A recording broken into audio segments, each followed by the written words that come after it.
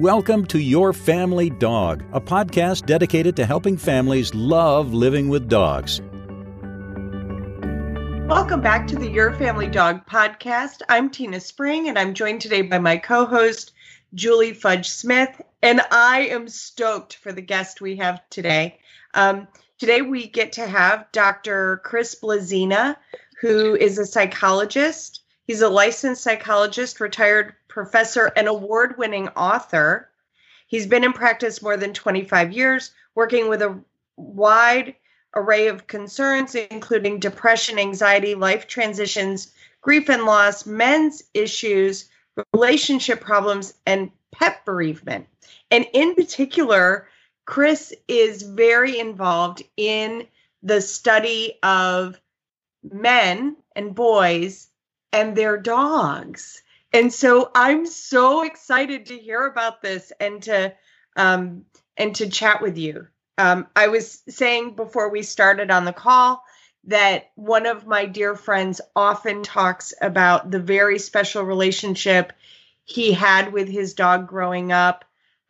Lots of us don't have very easy childhoods. And so I'm always excited when I get to hear of a way that I can understand these beautiful, special relationships better. So as is our tradition, I got to do the intro. And so Julie gets to ask the first question. Well, welcome, Dr. Blazina. So glad you're here with us. I think both Tina and I were really excited by the prospect of talking about men and dogs because most of our guests turn out to be women, and we talk lots about dogs, but mostly with women. So it's very exciting to have you on board. And my question for you is, how did you get interested in dealing in looking at the special relationship of men and dogs? How did this come about? And can you tell us that story? Yeah. Well, first, I'm really glad to be visiting with you both today. I appreciate the opportunity to talk about these topics that are near and dear to me. So I've been in practice as a psychologist for over 25 years now, and I specialize in working with men as male clients. People ask me too, does that mean you don't work with women at all? And that's not the case, but it's just, working with men have kind of a special niche. And there's a lot of research that talks about men's attitudes toward going to therapy. And the kind of prevalent one in North America is that going to therapy runs exactly counter to the way most men and boys are taught and socialized in our society. So what ends up happening there is they don't always have an outlet to kind of talk about things that are going on, and sometimes it blocks them from having a connection with the people in their life, whether that's their romantic partners or friends or family, and that's where dogs really come in.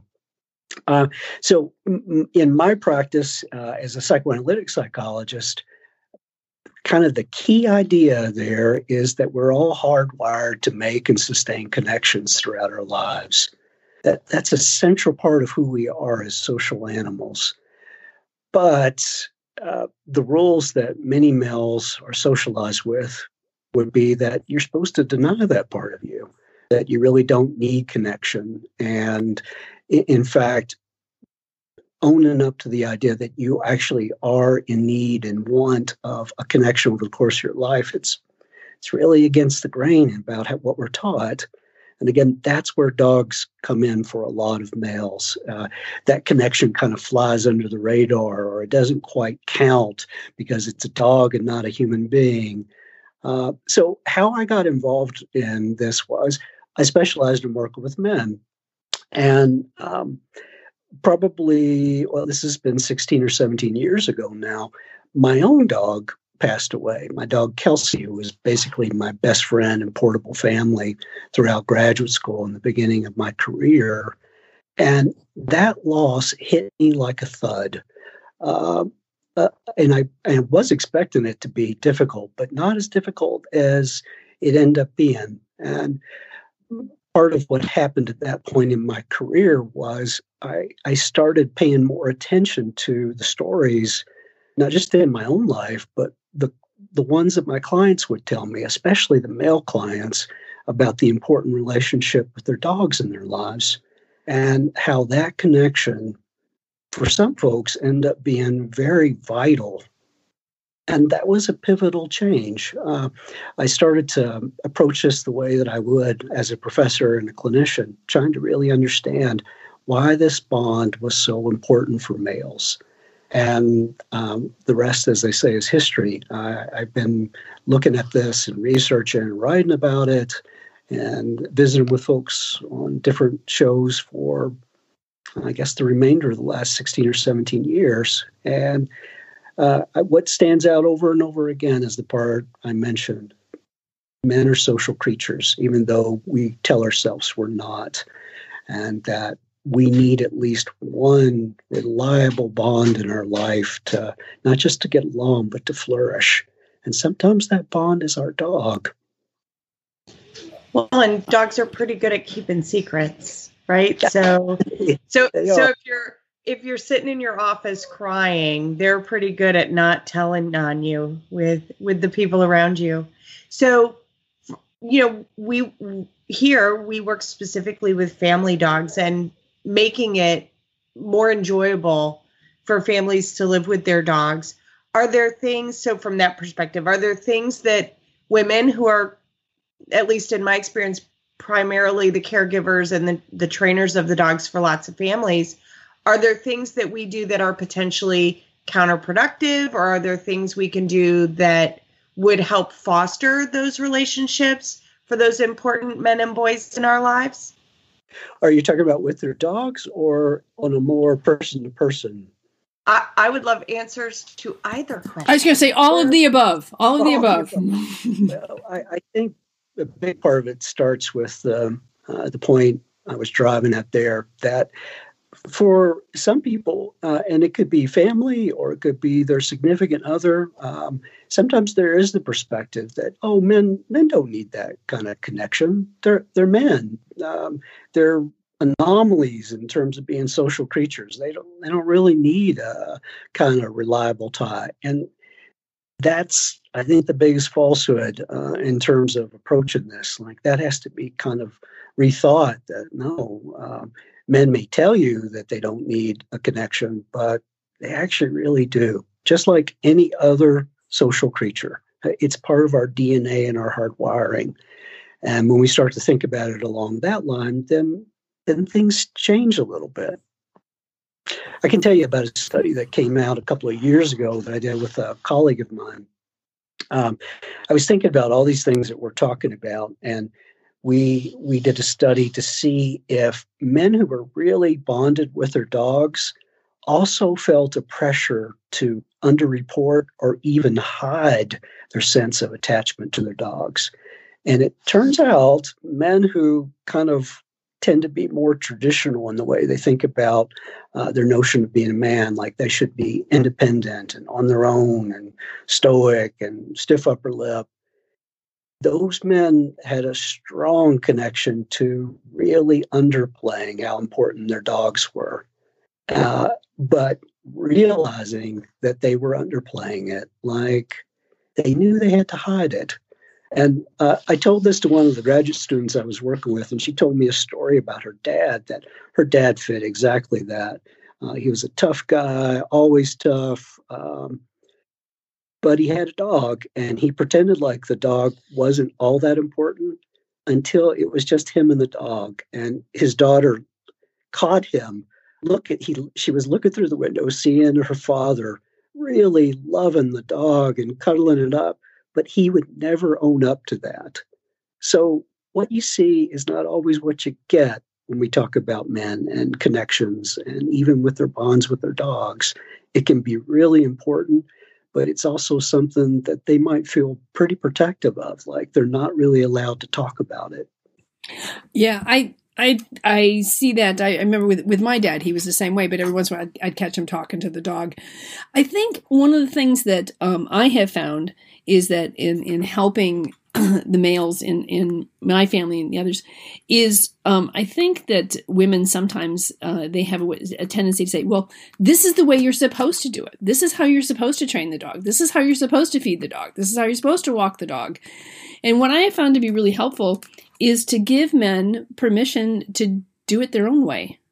To say, you can walk your dog the way you want to walk your dog. I have a couple I'm working with that their dog is reactive, and they both are very good at reinforcing the dog for looking at them when he's about to react, but they do it in very different ways. And I could see the wife, she's gearing up to say, that's not, and I said, way you're doing it is absolutely beautiful. That works for you. And it stopped her short. And they both then developed a really strong relationship with the dog, but they developed their own relationship with the dog. So I think sometimes we need to give men the freedom just to be who they are and to develop their own relationship. And I think if you give them the freedom without telling them that they're either doing it wrong or you have to do it my way, maybe that will free them up a little bit more. And the other thing I have found to be handy to help them bond with the dog is give them a specific task to do with the dog and then let them just do it. And so I don't know what you thought about that. Well, I guess where my mind goes immediately is that, one of the roles men are really socialized with is that they're supposed to be good at everything. And especially in a public avenue, like, I have to go see a trainer to help me with my dog. Right there, that's all kinds of loaded in terms of, wow, I'm not doing this right. And that means I'm not man enough and I'm going to be defensive and difficult. And it has a lot of potential to stir things up. True. And oftentimes it's the wife that has called me and, we need help with the dog. So you have to sort of tread lightly in that kind of a relationship, because you're right, they can get really defensive, and understandably so. Somebody coming in and telling them, what they're doing. So oftentimes I will ask them, so, how do you see things? And asking their opinion of it sometimes will open the door to allowing them a little bit more freedom to work with me. So. Yeah, just the idea that it would be okay to not know everything and not feel called out for it would put a lot of men at ease. Like, what I've learned is that, you have to know everything. And if you don't know anything, you open yourself up to a kind of attack that nobody wants. One of the rules that I've had in my practice is we're not allowed to force any family member, right? So if the husband's like, no, I'm good with the dog, I'm like, okay, cool. That's awesome. You do you, right? And focus on the people who do think that they want to be involved in that process. I get a lot of, well, we all need to be consistent. And I'm like, I love you. We're not all going to be consistent, right? Like, we all get to screw it up our own way. So I do sometimes talk to men about, like, if they've already gotten called out about, like, I play roughly with the dog or whatever, we just talk about things that they can do to make that under stimulus control so that the dog knows that that's okay with them, but that, like, maybe their 6-year-old daughter is not super comfortable with that interaction, and that the dog can be something special for dad or for big brother and something different in a different special way for mom and the girls. And my experience is that most men are happy to accommodate that as long as they're allowed to love their dog their way and do the things with their dog they want to be able to do, and that's accommodated. They're happy to accommodate everyone else. So loosely, is your answer like we women need to zip it and just let our boys and men have the relationship with the dog they want? Because I love you, sir, but I don't think we've got a prayer of that happening. Well, I think that would be one way to go about it. There would be more latitude there in terms of men are really socialized to be defensive about not doing things right. And wow, we should really know how to do this. And if the dog is misbehaving, obviously it's my fault. Even if you let me off the hook and say it's not, there's going to be some part there where men are going to tend to personalize that and react to it and potentially push back. Okay. So when we're thinking about the relationships between men and their dogs, is it just, and I'm assuming the same is true for boys, again, are there things that we as for the sisters and moms and grandmas in the room, are there things we can do to kind of get out of the way that is helpful, or do we just need to leave it alone and let that be its own thing? Well, I mean, I think a lot of this starts with the kind of notion of like, what does that bond between a man and his dog or a boy and his dog really, what does it mean? And one of the books that I did with some of my colleagues looked at the research connected that across the lifespan from boys to men, to middle-aged men and older. And one of the things that, we've talked about this, but the idea that males need connection too. And one of the studies that was looked at here in terms of middle-aged men were asked to compare their closest human companion, usually that was their significant other, girlfriend, wife, and their closest animal companion. And the results here are a little bit telling.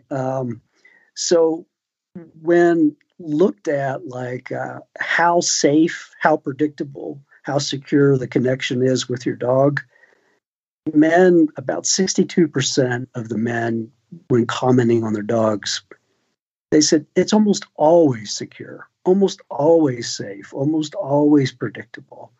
And when they compared that to the closest human companion, usually their girlfriend or wife, wasn't 62% of men. It was about 15% of men. So 15% of men looked at their closest human companion as always secure, always predictable, always safe. So we're talking about a fairly big discrepancy here in terms of how men may view their connection with their dog and how important that is. It's a connection they come back to over and over again. In another study that came out 5 or 10 years ago, another colleague found that, again, with the middle-aged men, when you were having a bad day, when you were in distress, who were you more likely to turn to? And for a good bit of men, almost 45% of the men, they were likely to turn to their dog to find a sense of comfort and soothing, more than a brother or a sister or a mother or a father or a best friend. The only person that rivaled the dog was their significant other. And it was kind of right there, touch and go. So I think a big part of this is to understand the scope of how important that connection is. And again, what you see is not always what you get. So if you ask your friend, family member, significant other, wow, I saw this podcast today, and this guy said your relationship with your dog is almost as important as with me. It is likely they have been trained to be smart enough to not own up to that, because that's only going to cause trouble. It's likely that it's the case. Yeah, I can see that. I find that really interesting and sad in some ways. And because this relationship that's so important, that's not what bothers me. What bothers me is the fact that that they feel a sense that it has to remain hidden. And I wonder if they could be more open about the relationship with their dog and trust that it's okay that I had this meaningful relationship. Would that allow them to be more open and trusting in their other relationships? Would it then feed the other way? Well, that's a really great question. And I guess my hope as a psychologist and a researcher is that the things that males learn from the connection with their dogs can be generalized. Like, it shouldn't just be a man and his dog. It doesn't mean that you have to replace the dog with a human being, but it should kind of broaden the platform of potential connections you might have. Like, if you learn to really connect through being with your dog, which a lot of males do, that can just be the beginning of other kinds of connections. But it doesn't have to stop there. But I'm with you. It in the best possible terms, it ends up being a way that males learn to generalize connection. to all the important people in their life, whether they have 2 legs or 4 legs. Chris, I work with a lot of families that are in interesting transitions, right? They're transitioning to be empty nesters, or the old dog passed away, and some of the family, typically the women, are ready to have a new dog in the household, and often dad is really, really resistant. And I have long felt that resistance is that it hurts too much, right? They're grieving and they don't get to talk about it. I'm assuming that you don't process it the way we do. And that they often need more space and time. I try to talk to women about that sometimes and say, he's just not ready. And in my opinion, I think we need to wait until we're ready. And then, that starts the whole conversation of, well, we're ready and he's not, so why should we not? And he gets to, and it ends up being a really fascinating family dynamic. How do I help in situations like that where dad's heartbroken and it's clear that dad's heartbroken? And I imagine my experience has been, there have been times in my life where I have been heartbroken and I said, that's it. I'm never going to do that again because it's too painful when it ends. I'm assuming that that's kind of what the guys are sometimes feeling. How can we help? Yeah.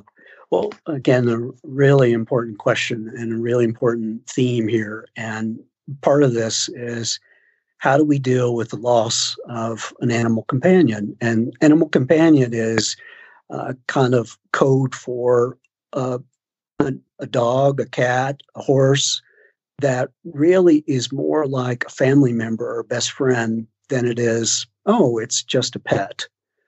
So, this is true in a lot of parts of the world, but in the U.S., the research suggests that somewhere between 85 and 90% of families really look at their pet as an animal companion, that is a family member or best friend.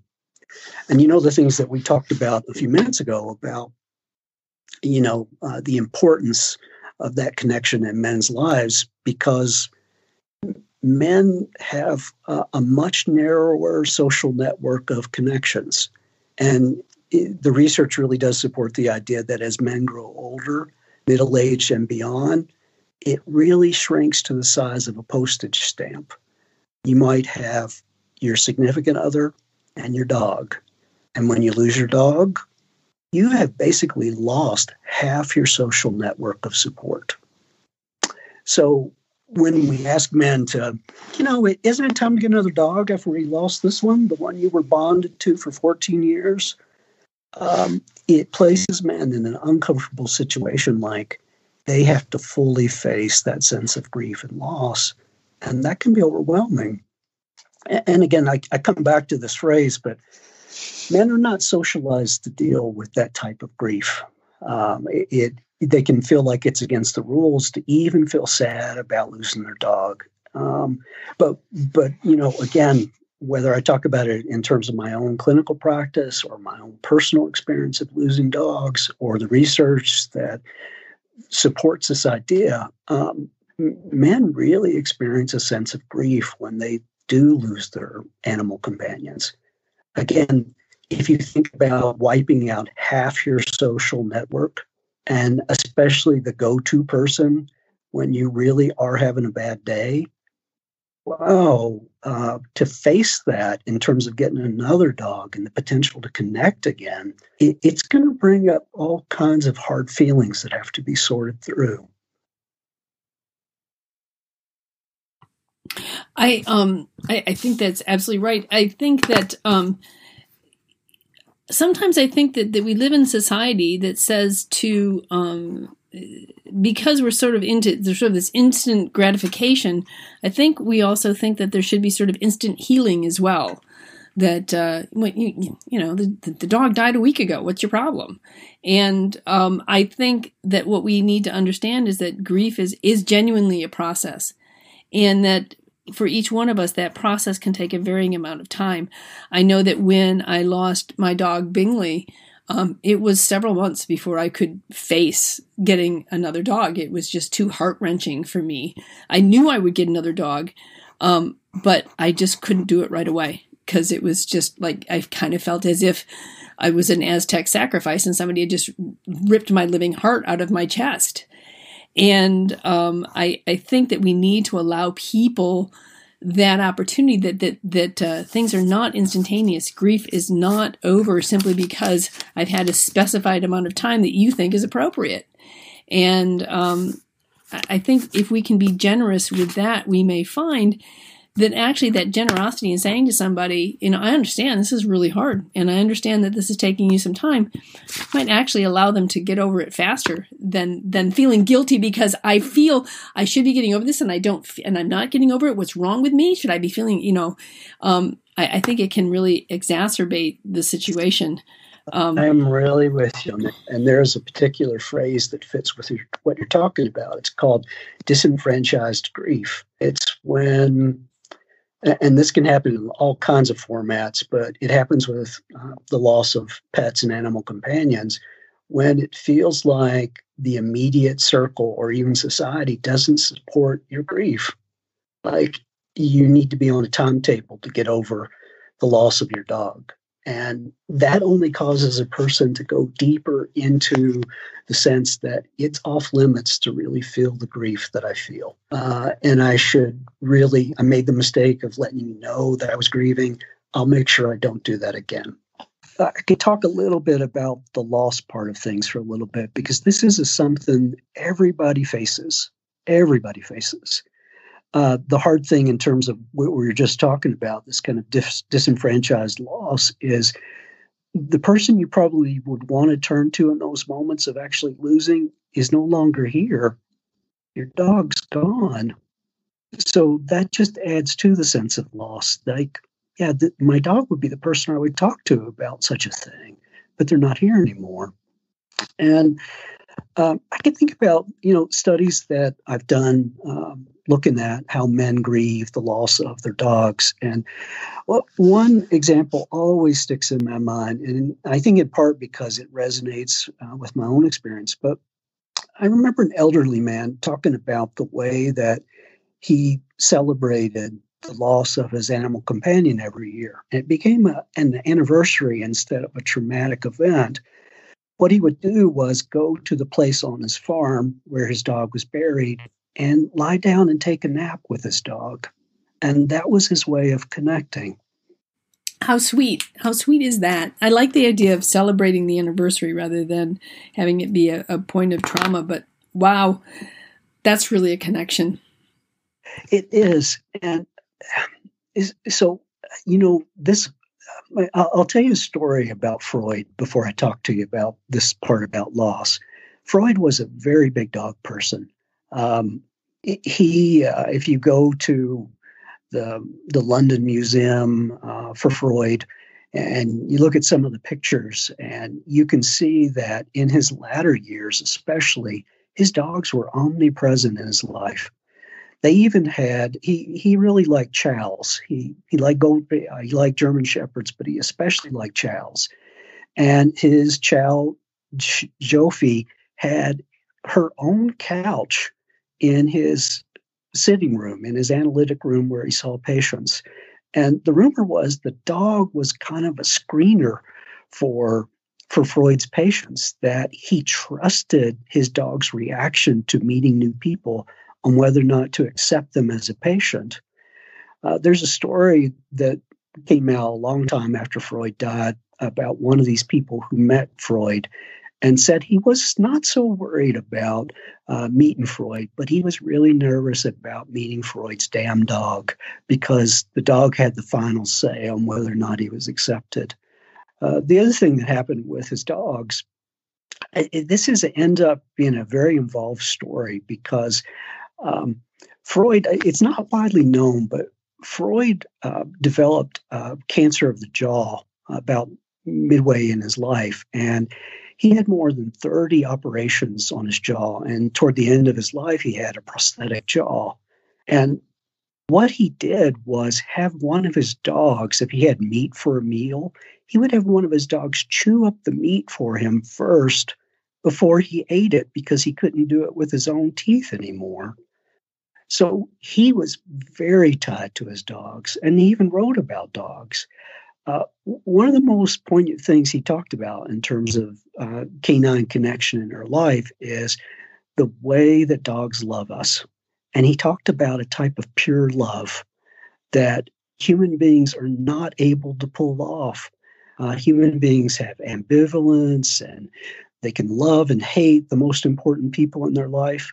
But that's not what a dog does. You can trust their straightforwardness. They love the people they love, and they bite the people who are enemies. And when a dog really loves you, you know it's really real. You don't have to have second guesses on whether this is a part of some nefarious agenda that you're going to be tricked into. When a dog loves you, you know it. So when we're talking about bereavement with the men in our lives and our family pets, whether that's a horse or a cat or a dog, how does a family best proceed? Like, is there a best practice for how to process all of that and decide whether or not and when a next one will occur? So the old way of looking at grief, and it's been around for more than 100 years, and Freud actually was a participant in this until he had a number of different losses in his own life, the loss of his favorite daughter, his own illness, loss of other people. He had to move from Vienna to London because of World War II. The way that we approach loss is not in that kind of stage-by-stage grief now. You mentioned earlier about grief being a process, and that's kind of the way most mental health folks look at that these days, that there is a loss and it's very real. One of the things that's really important part of that process is something called a continuing bond. The old way of looking at grief was when somebody was gone, they were gone, and you were supposed to kind of cut off your ties to them and move on with your life. And the best sign that you've recovered from grief is that you were able to invest all that love and energy that you had in the person who's no longer here and invest it in someone else. But you could see how the parallel would be there for a dog too. Like, oh, you've gotten better because you're ready for a new dog. You can invest it in a new way. The way that folks look at it these days, and I find it to be particularly helpful, is that after you lose someone who feels irreplaceable, it doesn't make any sense. And in fact, it's harmful to feel like you have to cut them out of your life and out of your psyche and out of your heart. And what you should be aiming for instead is this notion of a continuing bond. It's the idea that you find a new way to connect with someone who's no longer here. Now, in different parts of the world, this has been a tradition for a very long time. Here, it is maybe something more on the cusp of what we're trying to do, and especially when we're talking about with animal companions, there are different ways to recognize that they are no longer here, but they're still a part of your life. Some people do it in tangible ways, like they have pictures. I have a little statue of my last dog, Sadie, that I had made. And I say good morning to Sadie every morning. And some people do this in other kinds of ways, like they name a kennel after their dog. Or in several studies, some folks do things like they plant a tree and put a bench under that tree. And that's the place where they go and kind of connect and talk to and think about their dog. And one of the ways that's less tangible is to feel like they have taken up permanent residence in your heart and in your psyche, and that they're always with you. So you can dial into connecting with them. But there are lots of different ways. Just think about the notion that if you were to cut off or felt the pressure to cut off all the parts of your life that your dog has touched, you would be removing parts of you. That wouldn't make any sense. But if you can find a way to continue that bond forward and them be an active part of your life even after they're gone, then that's a different deal. That's a deal changer. And it opens up the opportunity to invite other connections into your life, whether that's a human or a dog. I think most people get stuck when they feel like, well, dog's not here anymore. I'm not allowed to feel things, or I should feel this pressure to cut them off. And that's the wrong inclination in terms of helping you move forward. So is modeling helpful? Like, so we had a situation, we lost 3 old dogs within 18 months of each other. And it was, training for the pandemic. But I said many times that grief, and I have learned that for me, I think grief is becoming somewhat developmental, right? As I age, grief and I will be more constant companions because grief will visit my life more consistently until I'm the one being grieved. And so I do talk to our dogs who have passed away, and I do, as a matter of fact, Marco wears one of my old dog's collar. No, he never met that dog, but that dog was something else. And I like to think that some of that something else is perhaps being whispered in Marco's ear a little bit from that dog. So can women, what I keep hearing from you is like, okay, women, you can't really do anything about this, right? If I ask a direct question, I may not get an accurate answer. And I can't really guess because I'm probably going to guess wrong because my lens is really, really different. So can I just model my grief? And is that enough of a way to be supportive?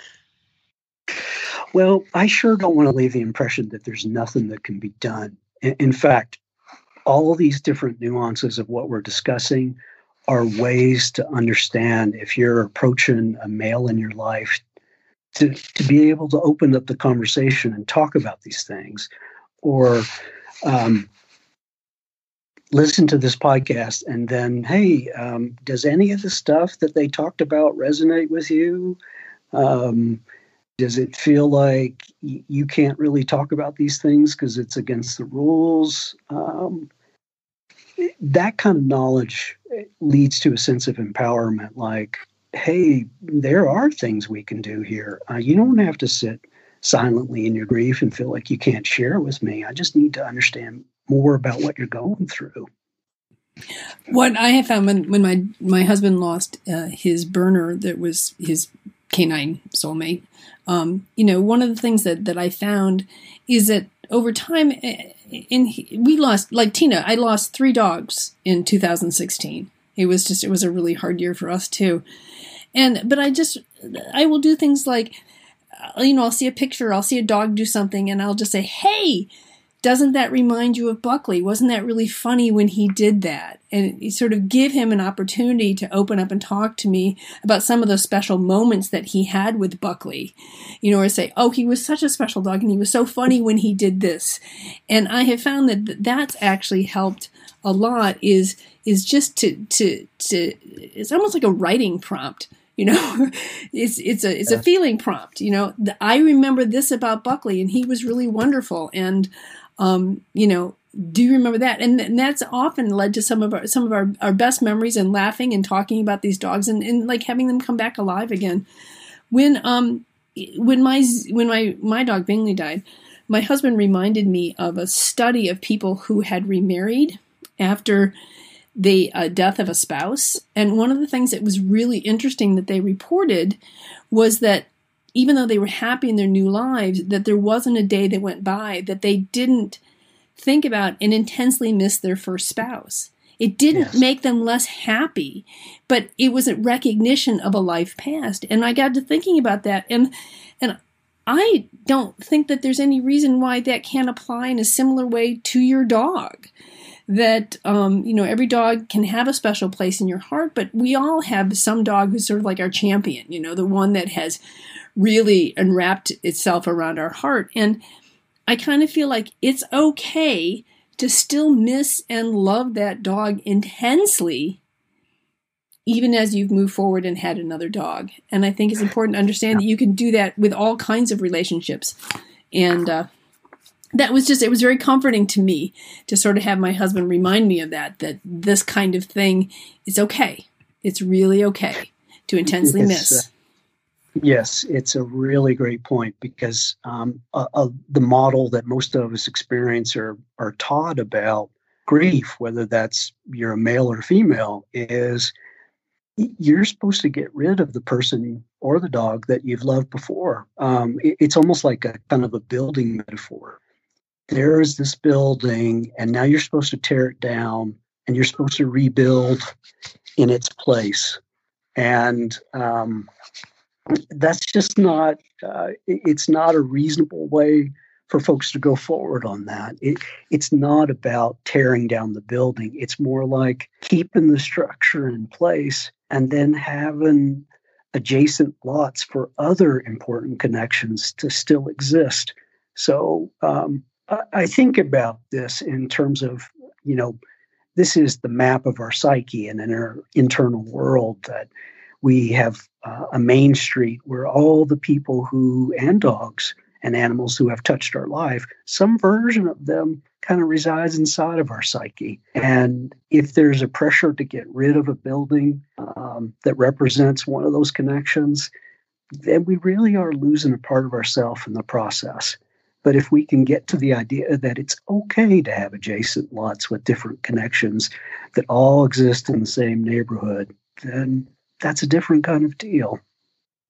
It reminds me of the Bible verse about, in my Father's house, there are many rooms. And I kind of feel that way about my heart, that every time one of my dogs dies, they take a piece of my heart with it, but it gets filled back up with all the love and memories of them. And I'm thinking that pretty soon, I read this somewhere and I thought it was really true, is that if I have enough dogs, that pretty soon my heart will be all canine. And that was probably a pretty good thing. It's probably better to have a canine heart than a human heart. But that's interesting. Yeah, I like that. Huh. I do think about how do we help build that bond between dogs and men and boys? Like, is it just giving them, paying attention to special things? So if I notice that Chris really seems to be comforted by a dog lying its head on his lap when he's reading his book, can I help foster that? Like, I don't know, maybe teach the dog when a specific blanket's on the sofa, go lay on it for cuddling. Well, I really like and appreciate what you're both saying in terms of potentially fostering this. Some of this, I think, is part of our natural hardwiring. We just have to get out of the way and let it happen. I can tell you a story of the opposite side of this, where a client that I worked with a while back who came in to see me about some stress he was having with his career. And we met a handful of times. And then one day he came in, and beginning of our session, he started telling me, well, this was a little bit different week. My dog died. And I'll tell you, this is a skill set that I have learned over 25 plus years at this point. There was this micro expression of him looking at me to see if it was okay to talk about his dog. And it was just a flash. He looked down and then he started talking about career stuff. And I saw the little micro expression and I was like, hey, you told me something really important there about your dog. Why don't you tell me about that? And then the real honesty came out. I didn't know if it was okay to talk about that or not. So part of the modeling, part of the I really like the way that you were with your dog today, or that was really endearing to see you care about our dog in such a way. that gives this kind of direct permission to actually be more out there in terms of showing your connection and care. That was a really sweet story. It's funny. I think about, dogs' expressions. And I think sometimes what we don't understand is that we read facial expressions in people and dogs better than we think we do. And that our dogs read our expressions better than we think they do.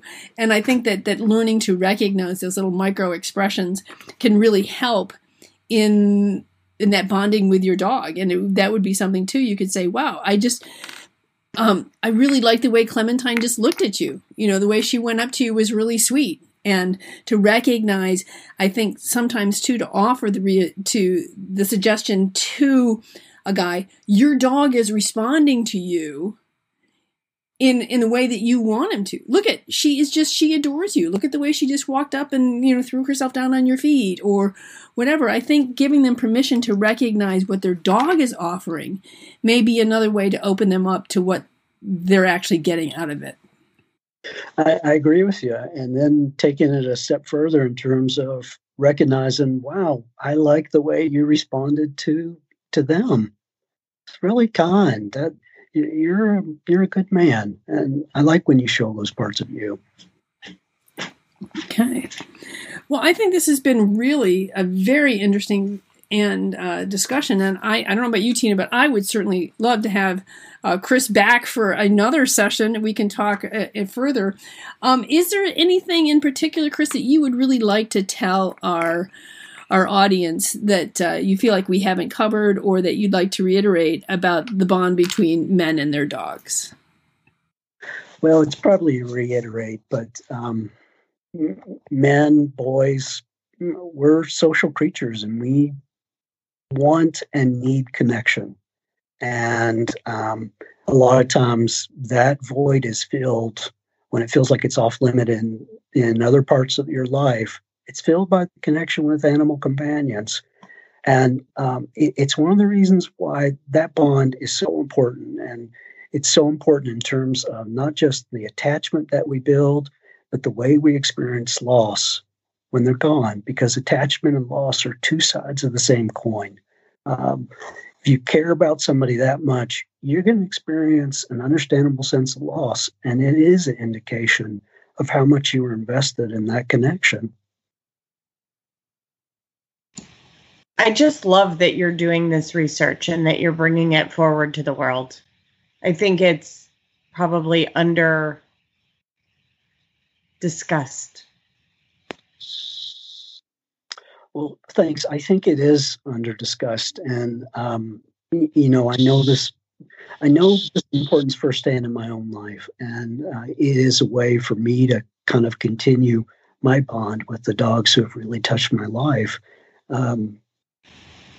I think about them every time I get a chance to talk about this. So what's one thing that made Sadie really, really special? Oh, she was a border collie, and border collies have a sense, part of the way they're hardwired is to be just devoted. And that kind of connection, I think, would be important in any part of life. But boy, somebody who you're their number one. Yeah, it's a pretty amazing thing. Have you gotten another dog since then, or not ready yet? I have another border collie and a golden retriever, and they're both rescues. And I haven't had them that long, but they're wonderful, and we're having our own new adventures. Right, you're learning, and I do think I will say, and I've had a long practice. I do think that those dogs from the past do whisper in our dogs' ears and inform them how to love us. I have seen that manifest so many times that I just, in my bones, believe that that's true, that there is some sort of transference about that amazing love. And I think it does carry forward and is an active love, not the past. So I agree with you. It's all the more reason for me to be a part of come and visit today to be able to talk about these things. It's out of a loving sense of appreciation, and I owe them this. We are so glad that you came and gave a chance to have this. Oftentimes we're talking about sort of, I don't know, not really frenetic, but so much busyness. And it's nice to be quiet. And it's nice to talk about things of the heart in a quiet and gentle manner. So thank you so much for joining us. And hopefully you'll be, and we'd love to have you back when your book comes out. How's that? Yeah, we would love to hear more about your book. Yeah, so let us know when that comes out, and we will have you back on to talk about famous people and their dogs, because I think that would be really fun. So, good. Thank you all for having me on. I really enjoyed visiting with you. All right, well, thanks. And we'll see you all next time on Your Family Dog. Thanks for listening to Your Family Dog. Got questions? Interesting ideas? Visit www.yourfamilydogpodcast.com to share your thoughts.